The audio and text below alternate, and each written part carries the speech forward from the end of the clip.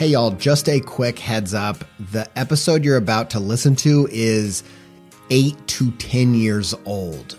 Now, these episodes were intended to be evergreen, and I still believe there's a lot of good information in these early episodes, but I do want to let you know that some of my ideas have evolved over time.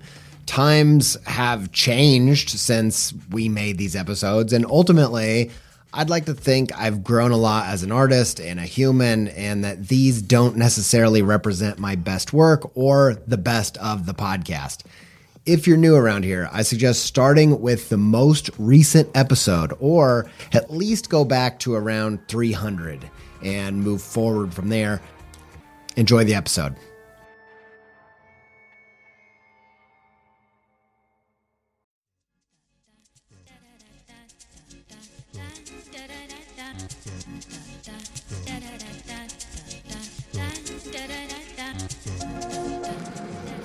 Hello, it's the Creative Pep Talk podcast, and this is me, Andy J. Miller, your host, design-esque illustrator, and this is a show for visual artists who work in the commercial fields, and, you know, it's just different perspectives and thoughts to maybe help enable some kind of mental breakthrough in your approach to your work.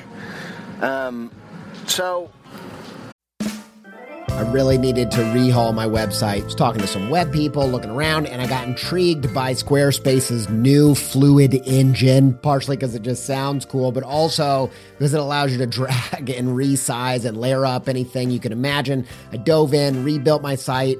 It's the most me site that I've ever had. I just absolutely love it. Launched it, got such a great response. Some industry illustration and designy peers even reached out and was like, hey, who coded this thing, man? I'm like, y'all, I did it by myself. No coding with Squarespace's new Fluid engine. I told him, like, you should go check it out. You're going to be surprised with what you can do. And I built this thing before Squarespace reached out to sponsor the show. So I was like, boom, easy peasy. I was going to tell you about this new site anyway. Go check it out, andyjpizza.com, if you want to see what I did with it. If you want to try it yourself, make a site that's totally you, where you can build a portfolio, sell content and courses and all kinds of other stuff, head to squarespace.com for a free trial. And when you're ready to launch, save 10% off your first purchase of a website or domain with promo code PEPTALK, all one word, all uppercase.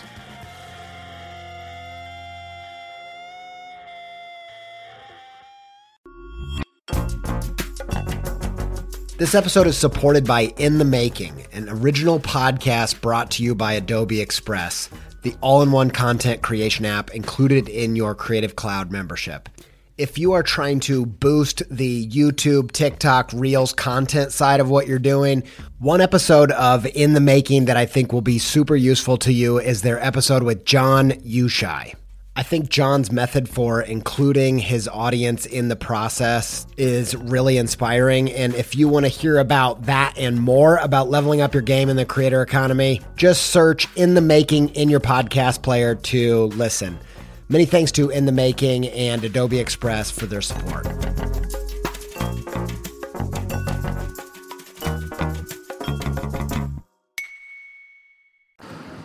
all right, I like to confess things on here. You know, I have this weird thing where I don't filter who it is I'm like listening to if I'm interested in them. I just, I don't think, is this cool or good or whatever. I like to, I don't know, I go down the rabbit hole, which I'm sure you guys all do on the internet sometimes, and somehow I ended up watching Oprah Oprah interviewing Pharrell, and I think it's because I heard that he broke down and cried his eyes out, and I don't know why that's interesting, but it sounds interesting, and it might be so interesting that you're going to go watch that. But yeah.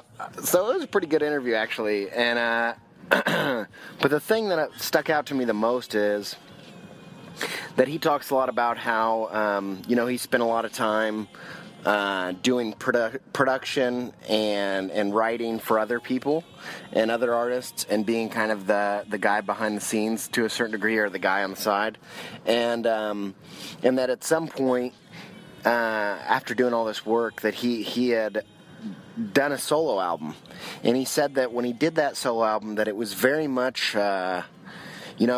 braggy and all this stuff, and that he was friends with Jay-Z and P. Diddy, and he wanted to do what they were doing, and he wanted to be like them, and that really stood out to me, because I think that that I don't think that there's anything wrong with it. I just think that there's a time and place for that. There's a time and a place to emulate. But if you never get past that season in your work never really breathes. It never really goes anywhere. It never really speaks to anybody. And, I think the good news is the more work you do, the more that naturally happens. The bad news is that, developing an authentic kind of voice in your work, it takes a lot of time, and then B, it is fairly painful, I think. And I actually don't know if it's super like a thing that just completely naturally happens. I think that actually there's a lot of intention behind it. I think it's a lot of time alone, making bad work, making bad stuff. And I'm really grateful that, after college, that I spent time, that I got fed up with the work that I was doing, the stuff that didn't feel like my own voice 100%. And you know what? I just started filling up sketchbooks, and I started just making tons and tons of work, and actually just thinking a lot about who I was, what things emotionally really grabbed me and moved me, and dove deeper into all of these things. I think that the thing about commercial art, maybe the biggest myth, is that it's because it's commercial that it's less that it's art that's less deep or less personal. And I think that when you approach any type of art that way, it becomes inauthentic, and inauthentic art is dead on the page, and it doesn't speak to you. And just because you're doing it for a client doesn't mean that the work doesn't need to speak. And so, I thought a lot about that, and I thought, he talked about how later, when he made his second album that was a big success, and there was, all kinds of components to that, that he had a sense of who he was and what his purpose was, and how that differed from the people that he was around or his friends. And I really thought a lot about how I really believe that every person has a very, very different path to every other person. And there comes a time when you have to quit wanting what other people have, and quit wanting the success or the accolades that someone else has, or there comes a time when you need to stop going down that avenue, stop comparing yourself to someone else, stop, explicitly following the footsteps of your heroes, and do something uncomfortable, and do something unique, do something that you don't know if other people are going to think is cool, because you haven't seen other people do it. Those things, early on, I feel like I was pretty aware of the moments when I was, I did that Nod project where I was going to make 260 characters. I was going to make one every weekday for a year. And I was going to write under it about these characters. And the writing thing, to me, was the weird thing. I thought, here I am, I'm working in professional illustration, and I'm going to start writing these things under these characters, and I'm going to start developing this kind of make-believe universe. And even though there's comics and stuff out there, I didn't know anybody that was doing that, and I didn't know if it would just not translate into the industry that I was in. If anybody would care, or if by putting myself and my thoughts and my feelings and my emotions and expressing myself through that writing combined with these characters, whether, I don't know, that would, hurt my reputation more than it would help it. And then I think, it's been, and even this podcast is the same thing, like, it's something uncomfortable that, I've seen other people in other industries do similar things where they're not doing interview podcasts, but they're just kind of putting different thoughts on their own out there in kind of a monologue kind of thing. And, but I hadn't seen someone do this in our industry. And, I think it's, once you start learning to notice that you're feeling those ways, you start to pick up on, this thing is unique to me. This is something that other people aren't doing. Instead of making that, instead of those things making me want to run and hide and not do those things, to me it starts piquing my interest and thinking, okay, this is the exact type of thing that I need to be doing. But yeah, I'm going back to this and thinking about, work that people get. What's that all about? What's it about when a piece of work speaks to somebody in a strong way, in a way that makes people want to show other people the work, that makes people want to react to it, makes people want to buy it, to use it. What kind of work is that? And I think a lot about, I feel like all the people that I know that do successful illustration or successful commercial artists, they talk about an experience or of digging deeper within themselves, setting themselves apart in a unique way, and having a voice and having a perspective. And I think that the thing that really screws us up is that the idea of commercial art, somehow in our minds, even if we want to do commercial art, somehow in our minds we accept this idea that doing commercial art means doing less personal art. It means doing something with less of your perspective in it. It means being an art factory. And actually, I think, I've heard artists talk about how when a client comes to them and they get all this pressure to perform and produce something that fits within the bounds of advertising or editorial illustration, or a logo or whatever, and actually the times they start learning that the times that this goes well is when they do the same thing that they would do for themselves, that the work looks the same as if they produce it themselves, and the reason why is because that's what they're coming to you for. That's what they're paying for. They're paying for your art, your thing, who you are. They're not paying you, hopefully, to do what someone else is doing. If they are, those aren't the good jobs. And so, yeah, this is kind of, this is something I've been thinking about, asking yourself, in what ways am I trying to live someone else's life? One thing that I think Pharrell said on there is that he said that if you're trying to be Jay-Z, you're always going to be second place. And I've always thought that too. If you're trying to be someone else, you're always going to be second to them because they're them. So you're always going to be, playing second fiddle or whatever. So I think that it's really valuable early on. I do really believe in the idea of the whole, mentoring, master, teaching, emulation, like emulating people early on, I think is a really big deal, and it's a really positive thing, and I wish that our culture supported that better. I wish there was a kind of a more socially acceptable time in your career at art school or whatever, where you are copying people and you're learning the crafts because I feel like once you get that stuff out of the way, then the good stuff starts to come. Once you start knowing how to develop an image, that's when it starts to get. That's when you have all these tools under your belt. That's when you actually get to say something now, and your own inadequacies aren't kind of getting in the way of being able to talk about something with your work. And so I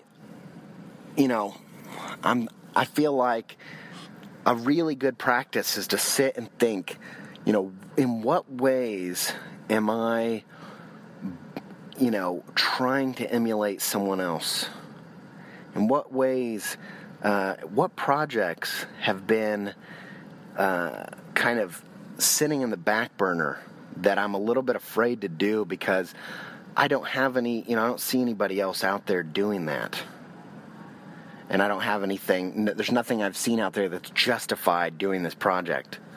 And these are the things, these are the projects that you need to run to. You need to run to the place where you're going to be alone in the industry. And, I think that really embracing the idea that there's no one that's ever going to have the same career as you, and there's no one that ever has. And I think being comfortable in that uncomfortable place is so key to finding your true art and what your real voice and your real perspective. And what do I think that looks like practically? For me, what it looked like was research and development. And so what I did was I made a giant catalog of all the things that really moved me. I tried to think about not the things that I thought were cool. I tried to eliminate that idea. I tried to focus on what were the things that uniquely moved me, like actually struck a strong emotion in me. Looking back at my childhood, Alice in Wonderland and Wizard of Oz, those were two things that really struck a chord with me. And the funny thing is at the time, I'm not even, if you would have asked me as a 6-year-old or something, or however old I was, I don't know, do you like those movies? I might have even said no. But I would have told you they make me feel really weird. I remember those two movies more than anything else warranted this strong response, and the only way to describe it is it made me feel like there was something else going on behind what these movies were. And there definitely are. Those stories are about other things than what the stories are on the surface level. And that became something I wanted to do in my work when I'd kind of realized that. Even Dr. Seuss, I felt like, had that. He had a lot of hidden characters, hiding behind things and that. And I realized hiding in a sense of like, I'm looking at something, but there's something behind what I'm looking at that I'm unsure about, that I don't understand, but it gives me a sense of kind of wonder, a sense of almost a little bit off-putting, like, and that was something I noticed that thing about myself, and I thought, I'm going to put that in my work. And then I researched back further, and I tried to pinpoint things that just, what were the visceral experiences? Another one was Charlie Brown. I remember watching Charlie Brown Christmas, and I remember as a kid it being one of the first things that I encountered, first types of media that I encountered that had kind of melancholy in its spectrum, and it spoke to me because I think I was kind of I had a sad side to me as a kid. I've talked on the podcast before that my mom had left when I was a kid, and that I think that left, there was a part of me that was kind of sad, and I remember watching Charlie Brown Christmas, and it has that sad jazz music, and Charlie Brown's depressed, and I remember just that melancholy just being so comforting, and actually that's something I wanted to bring into my work. So what I did was I made a playlist with a bunch of different songs that were kind of the soundtrack to my work, and a lot of them were that melancholy thing, and I thought, how do I translate that into visual art? And it was a long process, still is a process. I'm still learning how to do that. How do I do something that seems simple? Maybe in a lot of ways that's why I think it appeals to kids, but there's a lot of deeper emotions and deeper things happening there, or hidden things that, you know. And so I tried to research my past, and then research what are the things now when what's the last time I watched a movie or a TV show or something and I was holding back tears, that happens every once in a while. And I started thinking about what were those moments. What were the moments when I was just feeling so inspired and excited about making art or about life? What were those moments? And then pinpointing all these things. And then also understanding what was my development as a person. So I started thinking about all these things that made me unique, or that were strong to me. And I started thinking about how do you put those into visual art? And that the birth of that was the Nod Project. That was an experiment in how do I take all these things that are who I am, and they influence my work. And if you want to look at the Nod Project, go to my website, and towards the bottom there's a big green smushy looking guy, and if you click that, that'll lead you to the Nod Project. And so I did all that research, and the Nod Project was kind of the development of that. And, I continue to do that over and over. And I think that's the main thing that I think this podcast episode is about, is denying the myth that attaching commercial to the word art means that you have to make impersonal art just because you're getting paid, or just because it's for an audience or for a company. I think it's actually the opposite. That the people that have a perspective and a voice, those are the people whose art really shines in the commercial marketplace. And you know what? Some people are uncomfortable with selling that kind of stuff, and I'm not. I don't have any discomfort in that. It doesn't bother me. I actually love the idea that some of these characters I developed for these personal things and have these very personal meetings would go on and live in a magazine for an article that's maybe not completely related, but then that stuff is like, now that work, when I did a piece for Google's book, they do like must be quarterly. It's called Think Quarterly Book, and it had all my characters in it, and I felt like this article now, the work, the picture has all this depth there, and it's not explicit. That personal voice and perspective. It doesn't have. That perspective doesn't mean that your work has to be political.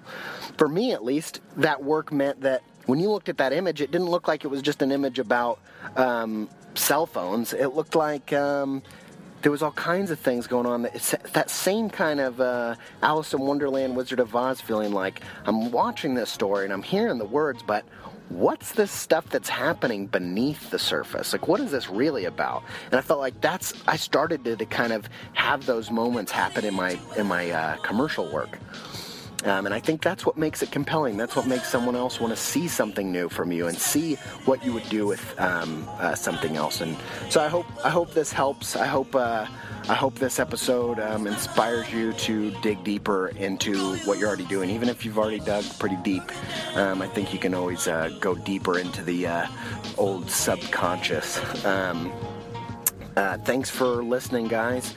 Keep sharing it. Keep enjoying it. I'll speak to you soon.